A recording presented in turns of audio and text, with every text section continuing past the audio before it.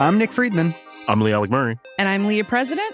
And this is Crunchyroll Presents The Anime Effect. We are a new show breaking down the anime news, views, and shows you care about each and every week. I can't think of a better studio to bring something like this to life. And I agree. We're covering all the classics. if I don't know a lot about Godzilla, which I do, but I'm trying to pretend that I don't right now. Hold it in, hold on. And our current faves. Luffy must have his due. Tune in every week for the latest anime updates and possibly a few debates. Oof. I remember, what was that? Say what you're going to say and I'll circle back. You can listen to Crunchyroll Presents The Anime Effect every Friday wherever you get your podcasts. And watch full video episodes on Crunchyroll or the Crunchyroll YouTube channel.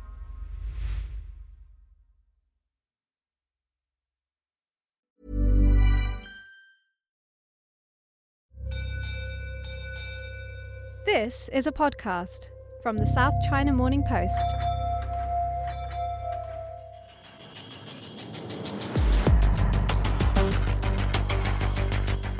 Hi everyone, welcome back to Inside China Tech. I'm Zen Su, a tech reporter with the South China Morning Post. And today we are going to take a look back at the biggest China tech happenings of 2018. I have with me today two colleagues, Sarah Dai and Yingzhi Yang, who are both based in the Beijing office.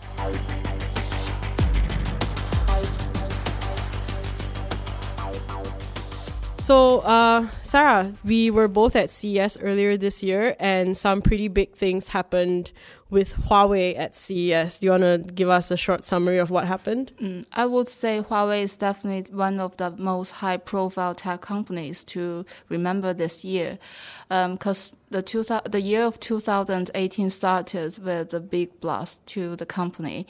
At the CES, the major U.S. telecom operator AT&T walked away from a distribution partnership with the company that was due to be announced at the CES, and that was because the U.S. Congress convinced AT&T to walk away and dump Huawei deal on national security grounds.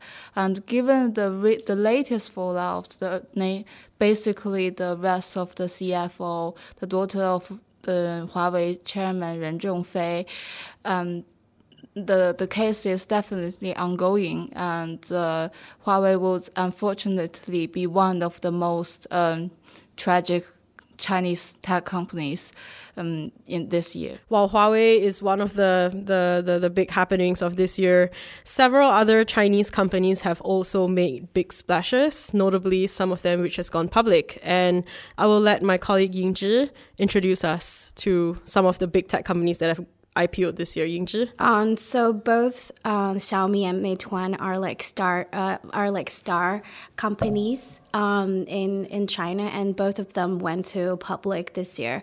So I will start with Xiaomi's story. Xiaomi was founded in 2011, and its revenue jumped from 0 to 10 billion within just 5 years. But between 2016 to 2017, it faced a major slowdown in China's market because Chinese smartphone market was saturated, and Xiaomi was facing also very fierce competitions from Huawei and its sub-brand Honor and Vivo and Oppo, those kind of new competitors in the market. So Xiaomi faced a very hard time at the time, but between 2017 or 2018, Xiaomi bounced back with, opening and establishing more offline channels throughout the world, and its aggressive expansion into Indian market as well. So Xiaomi basically, went through these ups and downs, and in the end, like this year, Xiaomi went public during the summer in July in Hong Kong. Yeah, you mentioned that Xiaomi listed in Hong Kong. What was the reason that they chose to list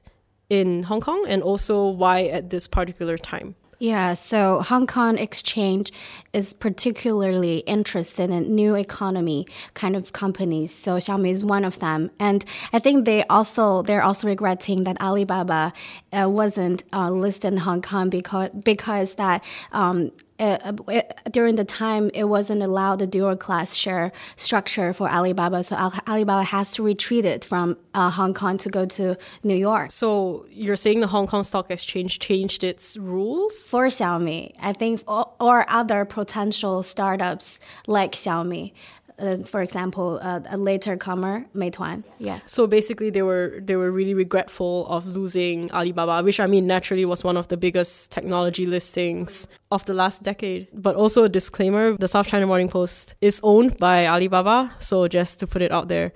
Regardless, so Hong Kong was very regretful of not having Alibaba list in Hong Kong. They missed out on a big listing, and so you say they changed the rules to let Xiaomi in. It allows the company founders to have more voting rights. At the same time, other institutional investors will have more shares, but not voting rights of the company. So it let the founders have more control of their own companies. So how much did Xiaomi raise? Their IPO was very closely watched, I think. It was touted to be one of the largest technology listings on the Hong Kong Stock Exchange. Yeah, it was. So it aimed to raise like $6 billion, but in the end, eventually, because there's a lot of discussion about the PE ratio of the company, so whether the company really worth the money, in the end, it turns out the market really didn't buy the idea that the Xiaomi is an internet company. So in the end, it just raised about $4.7 billion. So I think Lei Jun must be very upset about that. It's been a really tough year for technology companies who are trying to list on the stock market this year or who have listed on the stock market this year. So even for Meituan, which listed also in Hong Kong in September, they also didn't do up to expectations, right? They're basically a company that does sort of like a platform for people to look up restaurants and to make reservations and do food delivery and local services. So maybe tell us a little bit about the Meituan listing. Yeah. So Meituan is a company that is already 8 years old and it hasn't been able to turn a profit yet. And the market was quite nervous about that point. So Meituan, although it's a really big giant, it's called the on-demand Alibaba. So it's like it wants to be an on-demand service provider that as big as Alibaba. But in the end, it just raised $4.2 billion through the Hong Kong IPO. And before that, almost 2 months ago, before the listing in Hong Kong, Meituan spent half of its money raised from Hong Kong IPO to buy a bike sharing company, which is called Mobike. And Mobike has been bleeding Meituan's balance sheet as well. So Meituan is now trying to shrink the fleet size of this bike sharing company as well. There's been a lot of concern this year about the growth of technology companies slowing. So obviously in China, over the last decade, a lot of technology companies, whether Baidu, Alibaba, Tencent, they have had very rapid growth thanks to sort of the rapid mobile phone penetration and, you know, rising affluence of Chinese consumers in general. But that has kind of reached like a point where it's kind of plateaued a little bit. Not plateaued, but like growth has sort of slowed a little bit. Yeah, and so people are concerned, you know, with Meituan, whether or not they're able to turn a profit eventually with all of this bleeding on the balance sheet for companies like Alibaba, whether or not their offline spending is able to, you know, whether they can reap back that sort of investment that they're trying to put into new retail, you know, with investing in all of these hypermarts like RT Mart and Sunart and their own Hema supermarkets. Yeah, so it's been a pretty tough year for tech IPOs. But another tech IPO I want to bring up is Pinduoduo, which listed in July. So they are a Chinese company, but they didn't list in Asia. They listed on the NASDAQ in New York. So Pinduoduo is also a popular e-commerce company. They popularized the social commerce sort of model, and they became really popular over the last 2 years. Like they're a 3+-year-old company. Yeah, so they also listed to great fanfare on NASDAQ because within 3 years, they went from being a really tiny company to China's number 3 e-commerce player. However, Pinduoduo has also run into lots of problems. The moment they listed, there was a lot of negative press about the fact that the things that they're selling are inferior and counterfeit. And yeah, so basically the company has now come out to say that they're trying to clean that up. They've made a lot of promises to clear up that kind of, fraudulent sort of merchants and products on their platform. So yeah, not a great year for tech companies in general. Apart from companies like Meituan, Xiaomi, and Pinduoduo, there is also another Chinese company that has listed that is quite interesting, and I'll let Sarah tell us more about it. Yes, that company would be NIO. Although this year is not very good for automobile industry in general due to the economic slowdown and the slowdown in sales. The Chinese electric car companies is a different branch with emerging newcomers. NIO is one of them, which is one of the aspiring Tesla challenger in China. And with the delivery of its first mass-produced model this year, the company raised $1 billion in September at New York IPO debut. The company also has delivered at least 3,000 cars for their first mass-produced models, and is set to deliver another 7,000 cars in this quarter.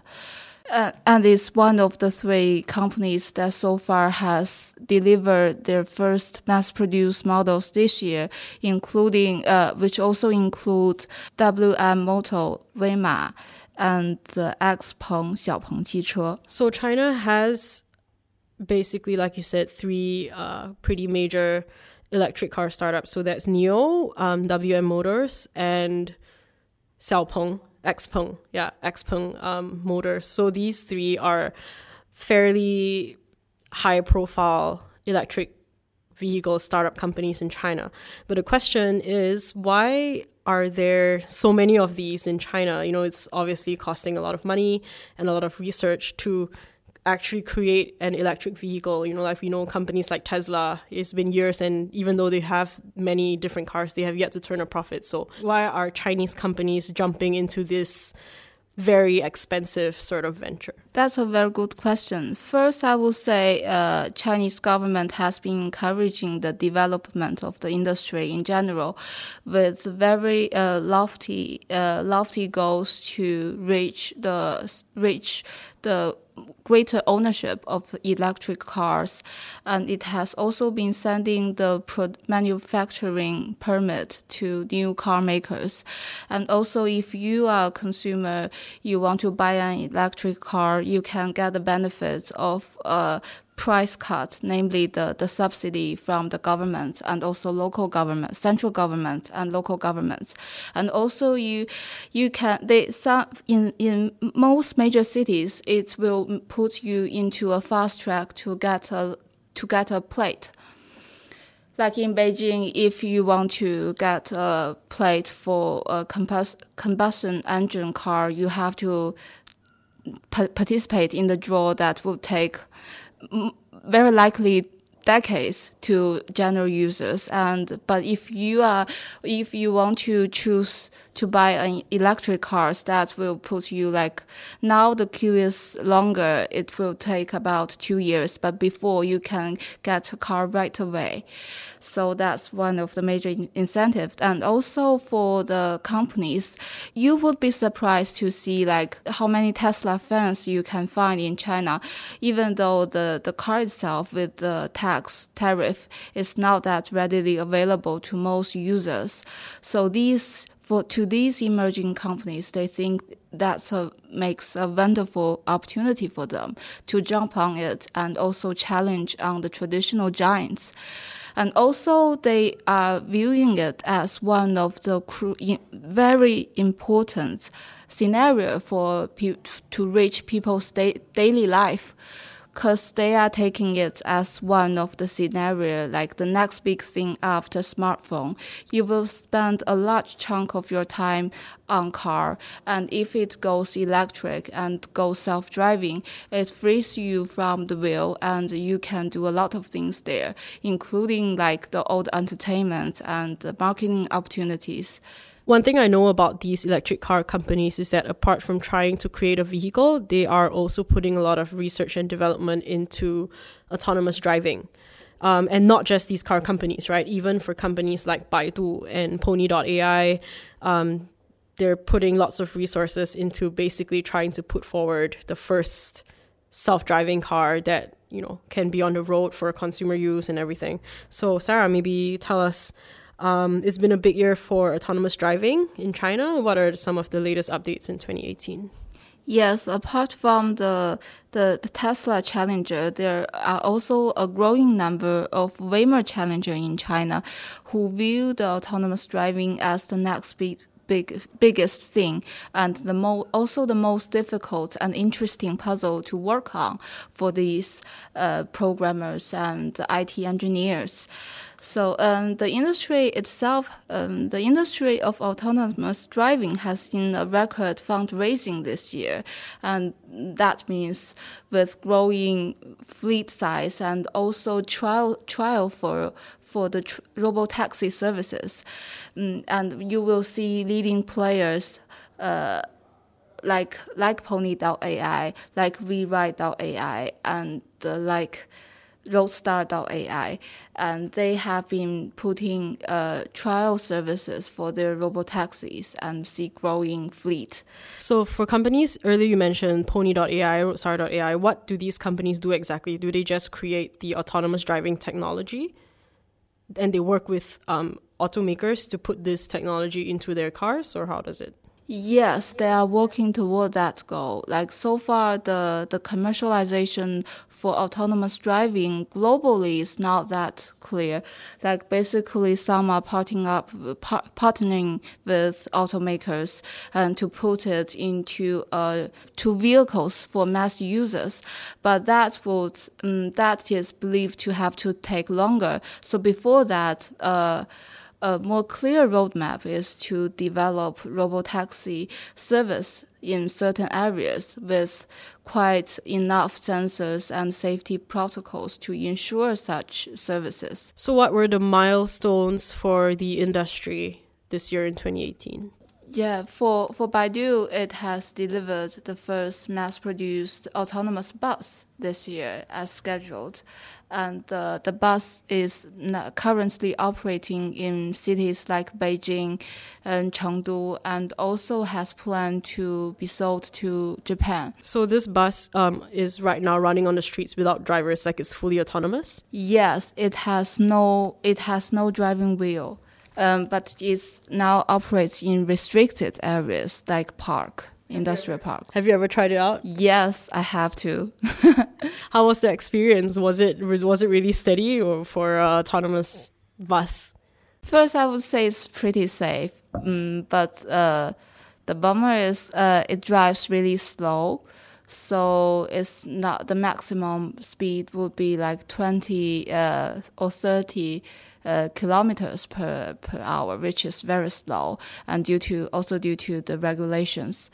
But it's kind of cool to see like the bus has no driving wheel at all, and run by the computer itself. 20 to 30 kilometers, you'll take like hours to get anywhere basically. So is it really short, like sort of bus routes? Like it's not really, like it doesn't travel across Beijing or anything? Yes, it's more like a shuttle bus. And also there has been plan for the mass-produced smaller vehicles, but it is only on schedule so far. So we'll wait and see. So another huge thing that's happening this year is the bike sharing bubble. So basically, I think over the last 2 years, bike sharing has become like really popular, and we had all of these like bike sharing players like Ofo and Mobike and all of these smaller players. At one point, there were like over 30 companies trying to do this.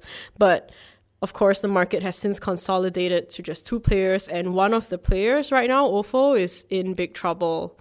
And Yingzhi, you cover Ofo as a company. So would you like to tell us a little bit about what's happening with Ofo? So Ofo started 3 years ago in 2015, which is a little bit earlier than Mobike, but it hasn't been able to expand from the university compounds. So it's just stay in the university, and which is also one thing that Ofo is regretting right now. When you say stay in the university, you mean that they were primarily marketing to students in university compounds. Yeah. So people like Beijing residents who are not university students were not able to ride OFO bikes at the time.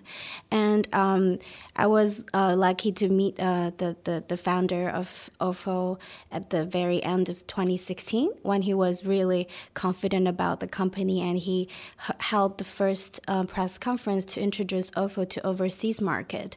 And at the time, he was wishing that the company can expand to every corner of the world, and which they choose San Francisco as the first destination, of course. But then things got really crazy. It got not only financing supports from Didi Chuxing, which is a ride-hailing giant in China, which now is also in trouble. And it also attracted funding from Ant Financial and Alibaba Group, and also other big investors like Coatue Management and DST Global, the international financial institutes. Yeah, I remember that these companies like OFO and Mobike, they were expanding to all these big US cities and to different countries, in Europe, even to Asia. And in Singapore, where I'm from, OFO and Mobike also entered the market. And yeah, they were, offering like free rides and discounts if you rented their bikes, basically. But right now, OFO seems to be in trouble. I mean, I think the founder, Tai Wei, just got on the government blacklist, where he is not able to do things like take first class train seats or, go on luxury vacations. So how did he end up on this blacklist? Like what trouble is OFO in right now? Yeah, so OFO is running out of cash, and it wasn't able to pay bills to a lot of suppliers, including those logistics firms, and also bike makers as well. So a lot of people sued them through Beijing courts, and then the Beijing Haidian court ordered that injunction that you just. Yeah, I remember that OFO owes its bicycle manufacturer Phoenix. It's a Shanghai-based bicycle maker, right? They basically owe them $10 million. And I think in the last couple of days, there have been lines around the block of users asking for their refunds. Can you tell us more? A lot of OFO users have already applied for deposit refund through the OFO app online, but some of them were not able to get it after the waiting period, which is like 15 days. So they were worried about their deposit. So they went to OFO office personally to get the refund back, because they heard from news that they can get the refund right away after they go to the office. Is it true? So did people actually get money back when they went to queue? Because, we saw pictures online and it was like full of people, like hundreds and hundreds of people who were like basically queuing up, because, it's one of these things where people freak out about the future of the company, and then the moment people start freaking out, everybody starts wanting to get their money back. So did people actually succeed in doing that? I haven't seen anyone succeed in doing so, because according to OFO's instruction, people who wait outside, even at the OFO office, still have to join the queue of people who are waiting online. So I don't think that's quite useful if you want to get your deposit refund. So OFO has also encountered some restrictions by the Chinese government, in which they have started restricting the total number of bikes that can be placed in a first-tier city like Beijing or Shanghai, basically, because the problem was that when at the peak of the bike-sharing bubble, with all these companies putting bikes, it became a little bit of like a nuisance to the people living in the cities, because people would park their bikes anywhere, and they had like lots, even if bikes were broken or everything, they were like just left by the road, and there was basically a large amount of wastage and obstruction in the streets. But bike sharing companies now aren't the only ones who are getting stricter restrictions. I think the ride-sharing industry has also encountered several problems this year, which Sarah can tell us about, especially Didi Chuxing. Earlier, a couple months back, Didi Chuxing ran into huge troubles after some of their passengers basically were sexually assaulted and murdered. So Sarah, tell us what happened this year for Didi? Yes, not only for the bike sharing company, for ride sharing as well, it comes to a awakening point for Chinese regulators to start regulating these so-called innovative industries, like ride sharing. For ride sharing, it comes after the two recent rape and murder of Didi passengers by its drivers on the platform. Now the Chinese regulator has just come after from a 2-week on-site inspections to all major ride-sharing platforms. Like there are 8 of them, and Didi is one of the leading one and also most heavily inspected.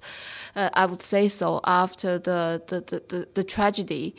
And now they have, by the end of the year, to clean up unlicensed vehicles on its platform and also disqualified drivers. They are putting facial recognitions to start verifying drivers at beginning of every ride or the beginning of every day, to just double check the identity of the drivers, and also have to put in place emergency mechanisms for if you have to call 911, or if you can call 911 via your text message.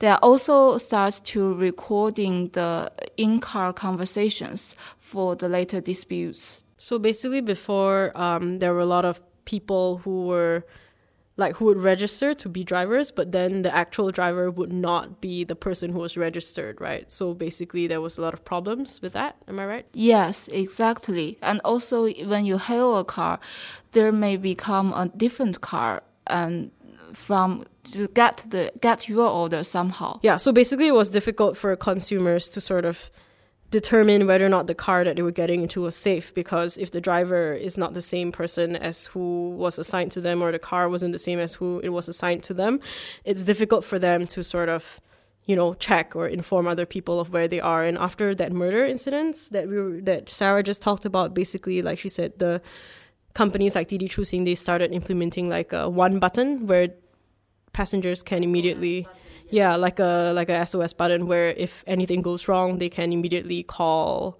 for help from the police. Yes, and you can also real-time share your route with your emergency contacts. Yeah, and so the interesting thing is that even though like these 2 big incidents happened in China, but because China is such a huge ride-hailing market, other companies in other countries have also proactively started to adopt similar measures. Like in Singapore, Grab also adopted similar measures. Like after that incidents happened, I think Didi basically put a stop to their late night car hitching services, right? Yes, and also for their hitch riding services, cheaper services, like for you to pair up drivers and riders heading to the same direction. Yeah, so basically companies like Grab have also sort of followed suit, and it's basically raised awareness, I think, globally for the dangers in the industry. So we've covered quite a bit of ground today, but we've really pretty much actually only scratched the surface for everything that's happened in 2018. It's been a really eventful year. Recently we've also had the trade war. We have also had China's gaming crackdown, as well as stuff like Alibaba's Jack Ma, who's the executive chairman, who was planning his resignation. But we don't have time, unfortunately, today to go into all of these topics.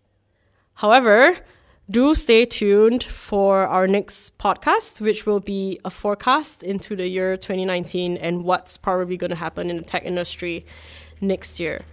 But otherwise, if you would like to read more great tech content from us, from people like Sarah and Yingzhi and myself, please go to scmp.com/tech.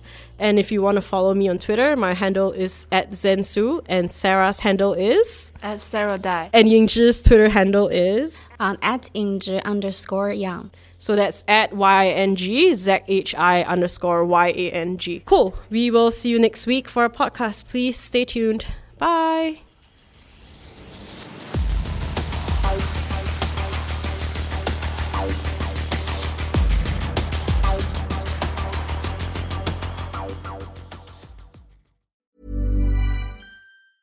Tired of ads barging into your favorite news podcasts? Good news. Ad-free listening is available on Amazon Music for all the music plus top podcasts included with your Prime membership. Stay up to date on everything newsworthy by downloading the Amazon Music app for free or go to amazon.com/news ad free. That's amazon.com/news ad free to catch up on the latest episodes without the ads.